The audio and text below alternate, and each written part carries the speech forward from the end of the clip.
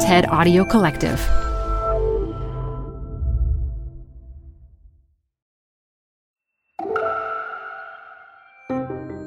It's TED Talks Daily. I'm Elise Hu.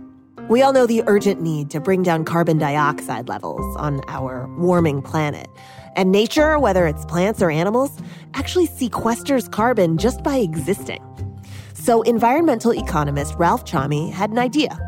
What if we could calculate the economic value of our creatures' service to the planet?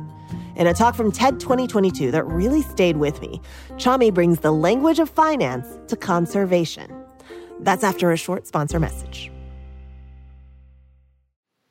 In 2017, I confided in a dear friend of mine that my lifelong wish was to see the blue whale.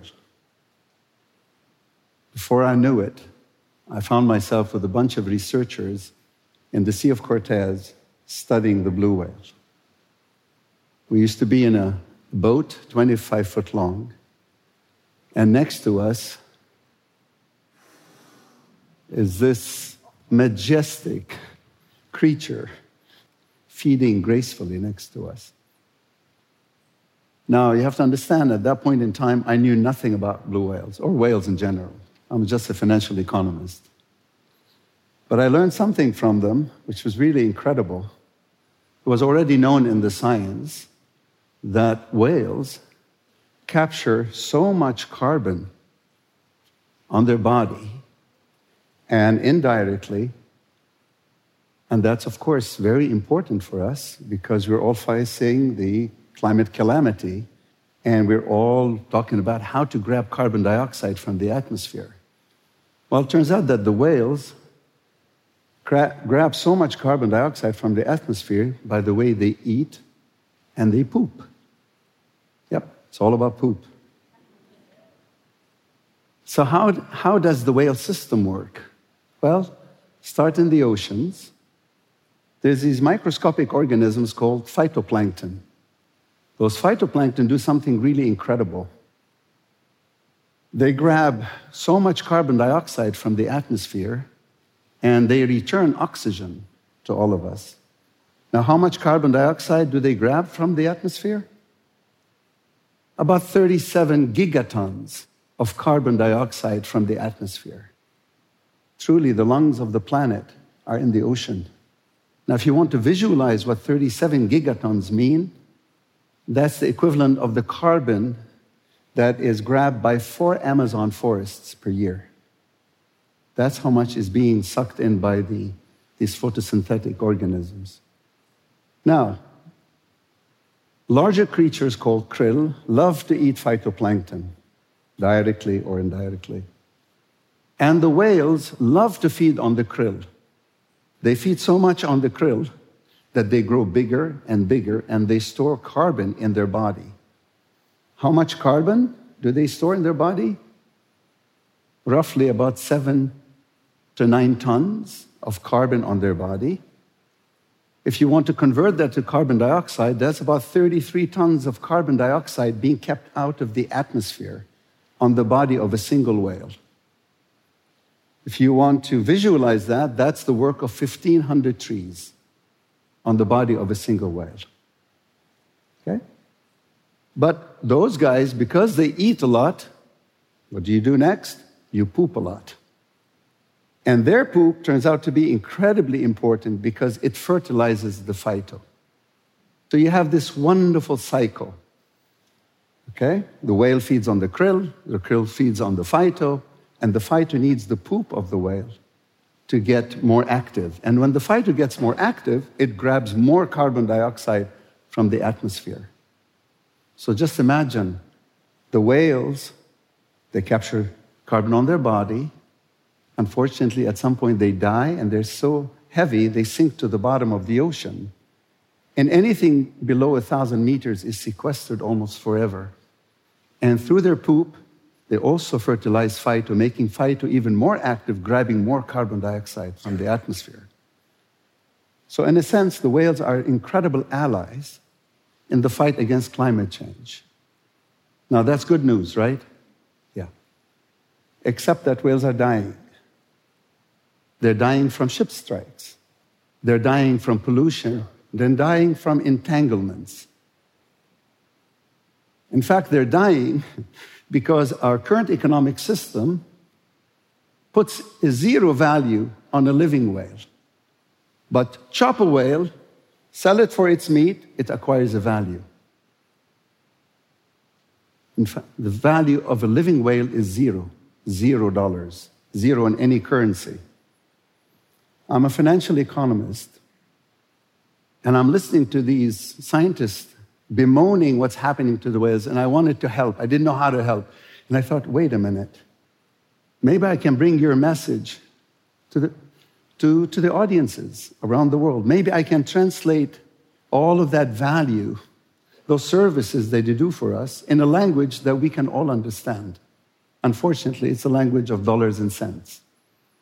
So I set out with my team to value the services of a whale, but one service, because the whales do a whole host of things. But I just wanted to value one thing, which is, what is the value of their carbon sequestration service to us? Now, how would you do something like that? After all, the whale is a living system. The whale captures carbon on her body, and she gives birth to baby whales who also grow up to capture carbon on their body, and they give birth to whales and so forth, and indirectly through the fertilization of phytos. So how would you do something like this? Well, to do that, I had to resort to what I do best, which is valuation. I looked at it and I said to myself, wait a minute, this looks like a share of stock that pays dividends. Except those dividends are live dividends. They give birth to more dividends. So if I were to track the whale over her lifetime and keep track of all these dividends into the future, and then multiply that by the price of carbon, and discount that all the way to the present, I can figure out what is the present value, discounted present value, of the lifetime earnings of a single whale. Would you like to know how much? Would you like to know how much? At least $3 million. At least. Because I'm leaving so much out of this. But I just wanted to tell the good news that I heard on that boat. I didn't know what to do. I was trying to help them out. But there's more good news. Would you like to hear it? Their cousins on land, the elephants in the forests of Africa, in the Congo Basin, they do the same thing. Turns out the way they walk and they eat and they poop, they increase carbon sequestration in the trees, in the forest, between 7% and 14%. Just imagine, just by frolicking around, they're helping us to grab carbon dioxide from the atmosphere and fix it. So I thought, hey, maybe we can value their services too, right? Same thing, but again, use the same model of valuation. You follow the same methodology, and you discount all of that to the present, and you ask yourself, what is the value of a single elephant's carbon sequestration service? Would you like to know how much? Here we go. $2.6 million. Would you like to hear some more good news? Aside from forests, because we are land people, we just think of forests. Go a little bit into the water. Seagrass, salt marsh, mangroves, kelp forests, peatland, wetland. These are living systems that suck in so much carbon dioxide beyond your imagination. And they keep it forever in their roots as long as you leave them alone and you look after them. So, if you think these numbers are big, wait till you see what I'm about to tell you next. In seagrass alone, carbon sequestration, how much do you think is the value of the globe? If you look at globally the seagrass and you value their carbon sequestration service, how much do you think it's worth? You ready? $2.3 trillion. That's the size of the German stock market. Now, what does this tell us? This tells us that a living and thriving nature is not only valuable intrinsically, it's also financially valuable to us. Question is, what do you do with this? So the science tells us what a wondrous earth we are on. We can value it in dollars and cents. Question is, what are you going to do with it? Well, guess what? We can build a whole economy around a living and thriving nature. Not an extractive view of nature, but a regenerative view of nature. And that economy, thank you, that economy is going to deliver for us sustainable and shared prosperity for all, big and small, all creatures on this planet. It does not have to be, I win, you lose. It is a win-win. I'm going to show you how. From there, we can build, in order to build that economy, we need three things.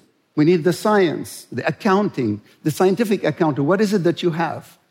How much of it do you have? Then people like me, financial economists, come around and they say, what is the value of what you have? The reason we value it is just to basically translate it into the language that policymakers can understand so they can make decisions. That's all. It's a translation. But then the third pillar is very important, which is the legal framing. The legal framing is very important because we need to protect the rights of nature, a living and thriving nature. Three things. Once you do these three things, you can create markets around nature. When I say markets around nature, not an extractive view of nature, but a regenerative view of nature. And I'm going to show you how. I'm going to show you how. Gabon has 57,000 elephants. If you leave them alone, they can grow to 195,000 elephants. Gabon can sell the carbon offsets of its elephants. Imagine, because those elephants are grabbing carbon in the trees. They can sell the carbon offsets of their elephants. To whom? To us, because we're all enamored with going carbon zero, carbon negative, carbon neutral. And our money will come in to look after these elephants in perpetuity. Okay? So, how much revenue can Gabon get out of it? $1 billion a year from allowing these elephants to frolic freely, not be tied to anything. Just by leaving them alone, those elephants, by the way they walk, they poop, just being, having babies, doing whatever they do, they help carbon sequestration in the forest. A forest without animals is dead. It's not about flora, it's about flora and fauna. It's about nature itself. That's what the message is. Who would buy these carbon offsets? All these companies and countries that made commitments to carbon zero, carbon negative, carbon neutral. They would buy the carbon offsets or carbon credits, if you like. The money would flow in from this ecosystem services, be it the whales, be it the elephants, be it mangrove, seagrass, salt marsh, and the money goes in by contract using blockchain technology to look after nature in perpetuity, very important, and to look after the stewards of nature in perpetuity. And the stewards of nature are the local and the indigenous population. They're the ones who are doing the conservation, not you and me.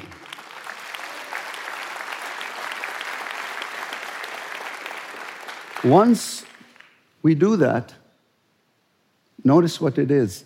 It's a win for nature. It's a win for the economy. The government will make money because the government's going to get all that revenue. It will change its fiscal stance. It will diversify its economy. It will grow in a sustainable way. It's a win for the environment. It's a win for all these creatures that have suffered so much at our hands. It's a win for this beautiful earth of ours. As Carl Sagan once said, the only earth we'll ever know, the only home we'll ever know. It's a win for us. We're taking this work in Africa to Liberia, Cameroon, Kenya, South Africa. We're taking this work to the Americas, Chile, Argentina. We're doing it in the US and in the UK. Imagine, it just started with just a wish of mine to see a blue whale. Little did I know it's going to end up with a vision of how we ought to live for tomorrow. Thank you.